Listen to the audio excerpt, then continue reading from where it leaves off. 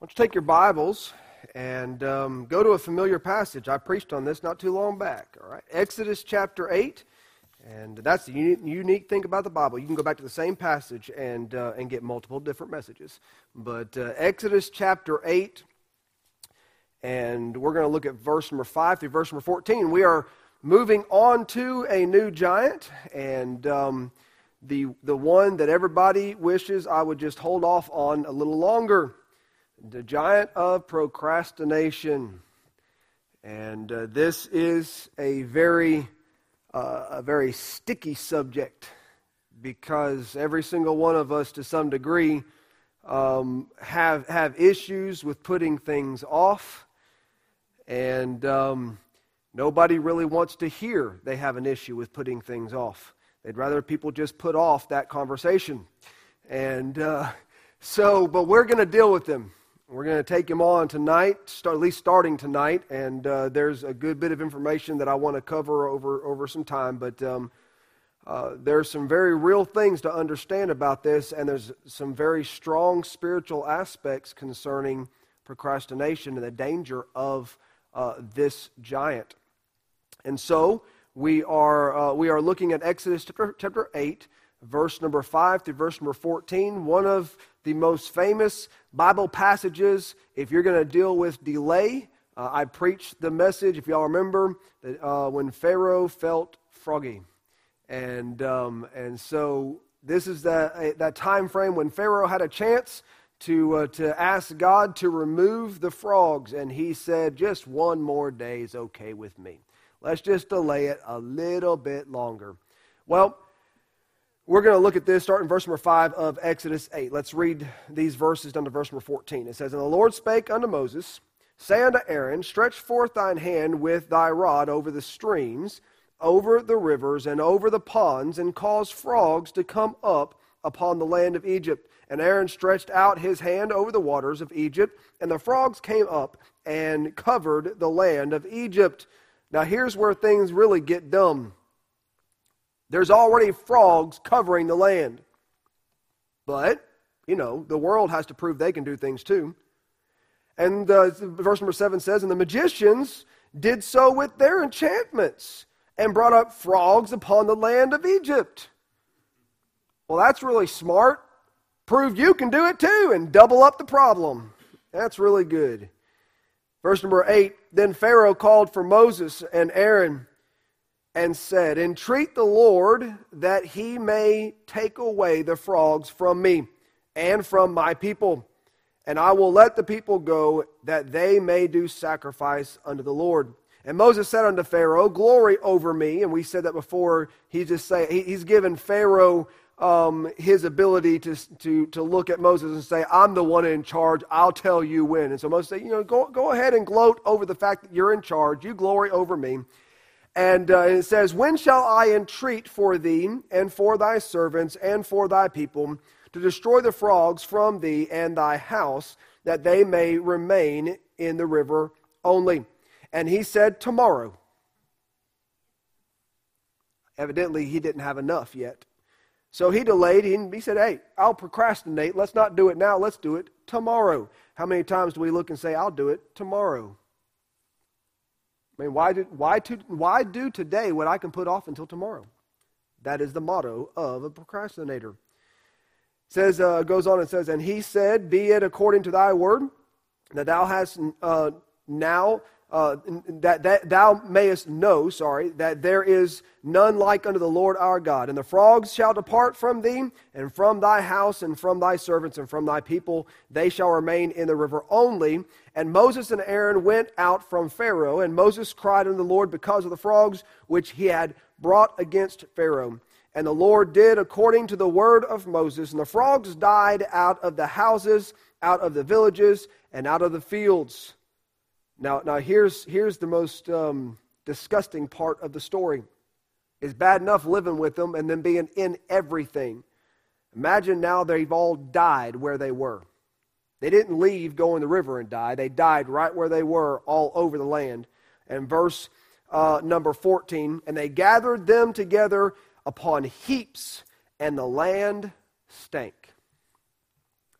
I wonder how many more frogs from the moment he had a chance to ask for the frogs to go away until tomorrow.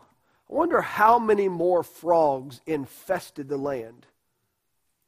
I wonder how much more of a stink the procrastination created. You understand that when we procrastinate, when we put off what needs to be done, and we fail to just go ahead and take care of what needs to be taken care of, rarely, if at all, does it benefit us, but very often it really creates a bigger problem, and it causes our life to really kind of stink for a while. My situation wouldn't be so bad if I would have dealt with it early. This job wouldn't be taking so long if I would have gone ahead and dealt with it and finished it in the first place. That's the one thing. I'm not saying in any way, shape, or form that I'm not a procrastinator. I know that I am. I know that it is a fight 100%. That is why when I start a project, it appears as though I am obsessed with that project. The reason I am obsessed with that project is because if I ever stop and take a break, it'll take an arm and a leg being twisted for me to get back in the desire and want to finish it. It gets hard. I still got trim up in the balcony I got to get done. I finally got the stuff. Couldn't do it for a while, didn't have it. But now I got to paint the trim, then I got to cut the trim, then I got to put the trim up, then I got to caulk it. Oh, I hate the caulking. Then you got to caulk it, then you got to go retouch up the paint. And can I tell you, it just gets to the point where the little nitpicky things get hard to go back to if you didn't just wipe it out. And it wasn't, again, I'm not pointing out a whole bunch of flaw. I'm just saying the whole thing actually came to a halt because it had to. I didn't have a choice, but I knew what would happen. It would get harder and harder as time went on to get back to it because everything else starts pulling for you. But a lot of times we do that in life. We either delay the start altogether, and we wonder why it takes us so long to get something going, or we get into it and then we delay the finish of it and we get fed up with waiting, and we're like, you wives know what that's like, right? When are you going to finish? Oh, I'm going to get to it. Oh, that is the Paul Kettle syndrome. How many of y'all ever watched Ma and Paul Kettle, all right? Paul Kettle, I'm going to get to that one of these days. I got to do that one of these. I mean, that was his entire thing. I mean, everything around the house was going to get fixed one of these days. And matter of fact, I love the fact that whenever he started a project, it was great. It was great. He had the tools, all that kind of stuff, and he'd go over there and he'd, you know how he did, kind of moseyed over there and he'd like set that, was it geoduck and crowbar? These things are coming back to me. Put the stuff down, and he'd be over there, grab his pipe. All right, boys, we need to get busy. And he'd sit down, and they'd start to working. And then halfway through, the whole thing would stop, and Ma would get me, what's going on? I'm going to get to that one of these days. Everything he did was a very slow process of putting it off even longer. But procrastination is, by definition, it is to defer action, to delay. We know that.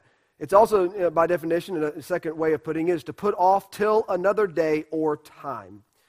Now, here's where we kind of get to some serious aspects of the idea of procrastination. Delay is the devil's chief tool. Delay is the devil's chief tool. He doesn't say there is no heaven. Now, there are people that try to say that. There is no heaven, there is no hell. But that's not Satan's true tactic. He doesn't say there is no heaven because people might fight against that. He doesn't say there is no hell because people might fight against that. He simply says there's no hurry. Okay, so there's a heaven. Okay, so there's a hell. You got plenty of time to figure it out. Don't get in a hurry. See, ultimately, Satan is the master at conceding a little here, conceding a little there, as long as he can delay the final result until it's too late. I'm going to leave that thought alone. I had a thought go through my head. Just watch what's going on today. You'll find it's actually where the tactics come from. But conceding, he gives in. He gives in a little here. He gives in a little there. He does what he does because his whole point is, if I can stall it long enough, I can make it ineffective. If he can keep people from finally saying, okay, well, there's a heaven and there's a hell, but I got plenty of time. I'm going to sow my wild oats first, and then I'll really get serious about whether or not I want to accept Christ. And he holds them in that mindset, and he helps them stay blind to the fact that you're not guaranteed tomorrow. And then all of a sudden, the day comes, and they thought they had plenty of time. All time is now gone, and they refuse to receive Christ as their Savior because they had plenty of time to do it later. There's no hurry. And you see, though he didn't mind them understanding a heaven and a hell exist, he just wanted them to have a don't get in a hurry about it procrastination mentality, because in the end, he ultimately wins.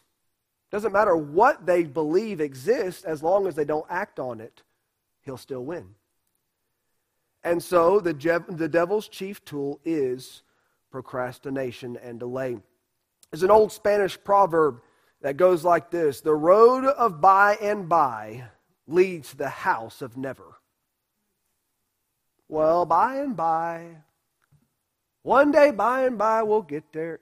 The road of by and by, the road of one day, I'm going to get to that one of these days, that road leads to the house of never.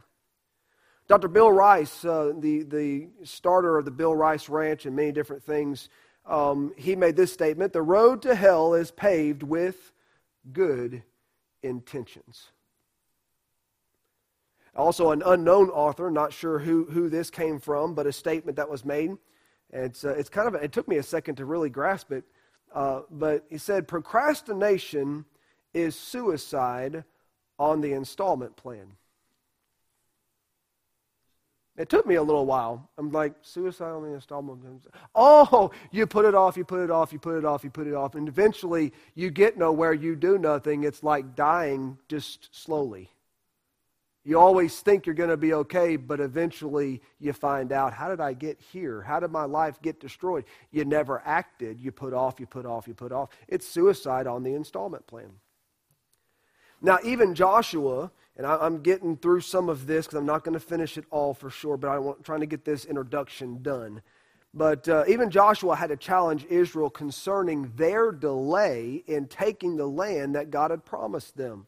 Joshua 18:3, he said, and as it says this, and Joshua said unto the children of Israel, how long are ye slack to go to possess the land which the Lord God of your fathers hath given you? How much longer are you going to wait? You keep putting it off. It's been promised to you, but it's time to go get it. He had to push them and challenge them before they finally decided, let's go and not wait any longer. And too often we know, and here's the key, we know what needs to be done, but struggle to take the beginning steps. Anybody in here like reading books? Anybody like reading books? Great. I hate it. Now, here's the thing. You get me started on one, and I won't put it down. And I'll read and read and read and read. I research tons of stuff, but I like being able to jump all over the place and researching. But you put me down with a book. I've got a whole bunch of books. I got about 5 of them, 5 different books I'm reading through right now. Because when I need a break, I go to a different one. But I've got bookmarks and all these different ones. But here's the thing. I'm not a book reader. Do you know what the hardest part of reading a book is for me? Getting started. Get me started, and I'll finish it, and I'll love every bit of it. But it's getting me past if I just open the cover. The cover's pretty. Let's put it right there and let it sit there for a minute. But, I mean, that's just, the hardest part is having good books, but getting myself to take the first step. And once I'm in, I'm in. And that's what happens to us in a lot of things. It's that first step of getting out of the wait and the procrastination and the delay and just getting started. which oftentimes puts us right on into, and we do a lot better with things after we get past the initial start, and we're pretty good once we get into it. It's getting into it to begin with. Now, we may have every intention of doing what needs to be done in life and doing what we know we need to do each day, but too often we fail to have the character to start right away. Any thought about that? I'm going to get ahead of myself a little bit, so I'm going to leave a thought alone right now. But one of the biggest struggles we have is not knowing what to do. It's knowing what to do, but not getting started immediately. That's probably one of the hardest things for a child of God who's wanting to grow in the Lord and wanting to take the next step of faith, is they learn what the next step should be, but then they have to make themselves start the next step. I know I need to be, I'm not reading my Bible like I should. I know that. I know that's my next thing. I really got to get going, and I'm going to get to it. That's what I'm going to get to it. First thing tomorrow, we wake up in the morning, I got to hurry and get to work. First thing tomorrow, I'm going to hit it. Wake up the next morning, so-and-so called me, took up my time. First thing tomorrow, I'm going to get to it. We know what we need to do, we just don't jump in immediately, and so the delay causes us to ultimately, rarely ever really get to what we should do. Or once we finally get to it, we've wasted so much time, we've lost ground that we should have already gained. And so that's procrastination for you. That's what happens. We know what to do, but we struggle having the character to start right away, especially in spiritual areas. In the Bible, and I'm moving quickly, I want to end here in just one second, but in the Bible we see a struggle that happened with a man by the name of Felix in Acts 24, and verse 22 through 25. He struggled with a similar problem, and unfortunately for him, his struggle was not in how to be right with God as far as a Christian goes, but his struggle was in knowing he is wrong with the Lord and he needs to get right as a lost person and surrender his life. He hears truth. He knows it's truth. I'll just read it for you real quick. In Acts 24, starting verse 22, it says, and when Felix heard these things, of course, Paul's the one teaching, and Paul's the one giving answer to things. Felix is overseeing kind of a, not really a trial, but it's a finding out what Paul's up to. And when Felix heard these things, now here's the thing, having more perfect knowledge of that way. The term that way was a term given to the following of Christ, the way of Christ. He had a more perfect knowledge of that way. Felix, more than anybody else around, understood the Christian perspective from the Christian mindset and the understanding of what it was to believe in Christ. He had a more perfect knowledge and understanding of it all than those around him.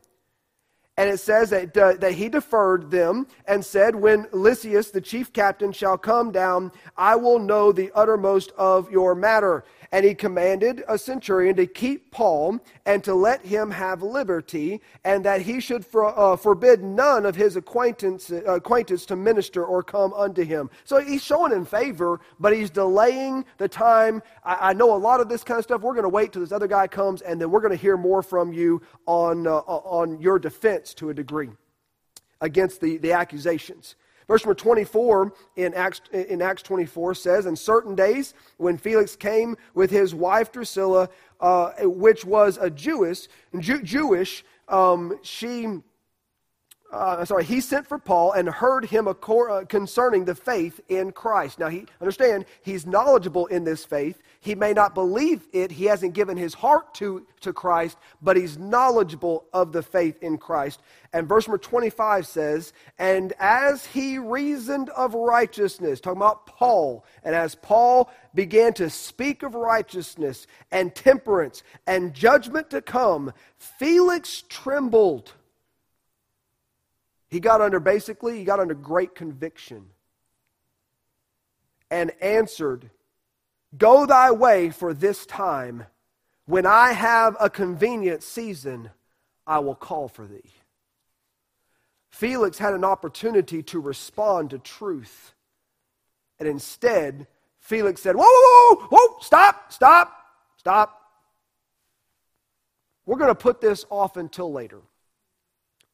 And when it's more convenient and I'm calmed down and I can try to put my shield of protection against all that you're saying up so I don't have to be under this kind of conviction, I'll call you back. When it's convenient for me, we'll reconvene this whole little meeting and I'll let you speak more on the matter. The problem is Felix never came to a point again where he was under that kind of conviction and where he had an opportunity to respond to the truth that he knew.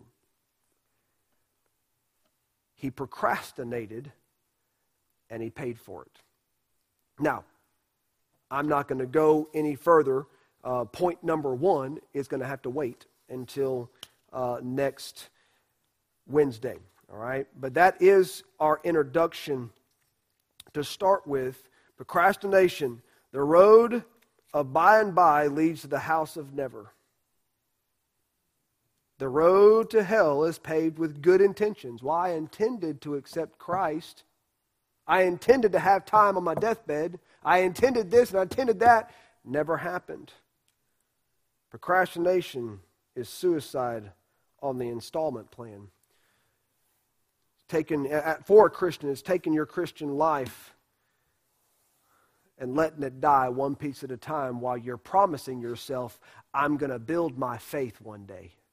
I'm going to learn how to walk with Christ one day. I'm going to get to that faithfulness thing one day. And the whole time of looking at the one day I will, that one day actually never comes, and we end up standing before the Lord with our head hung low because we never really did anything. We kept putting it off, expecting I'm going to have one day I'm going to get to it. We must be very careful with procrastination. It is a dangerous giant for the child of God especially. Dangerous for the lost person because they can go their entire life thinking they got time. I'm going to take care of it one of these days, and it's too late before they know it. Dangerous for the child of God because we have the only opportunity we have to serve God is right now. The only chance we have to do anything for God is while we're breathing right now. And since we're not guaranteed, we'll look at it later, we're not guaranteed tomorrow. We can't presume that we've got time to do more. And so, procrastination, got to be a giant we fight against on a daily basis.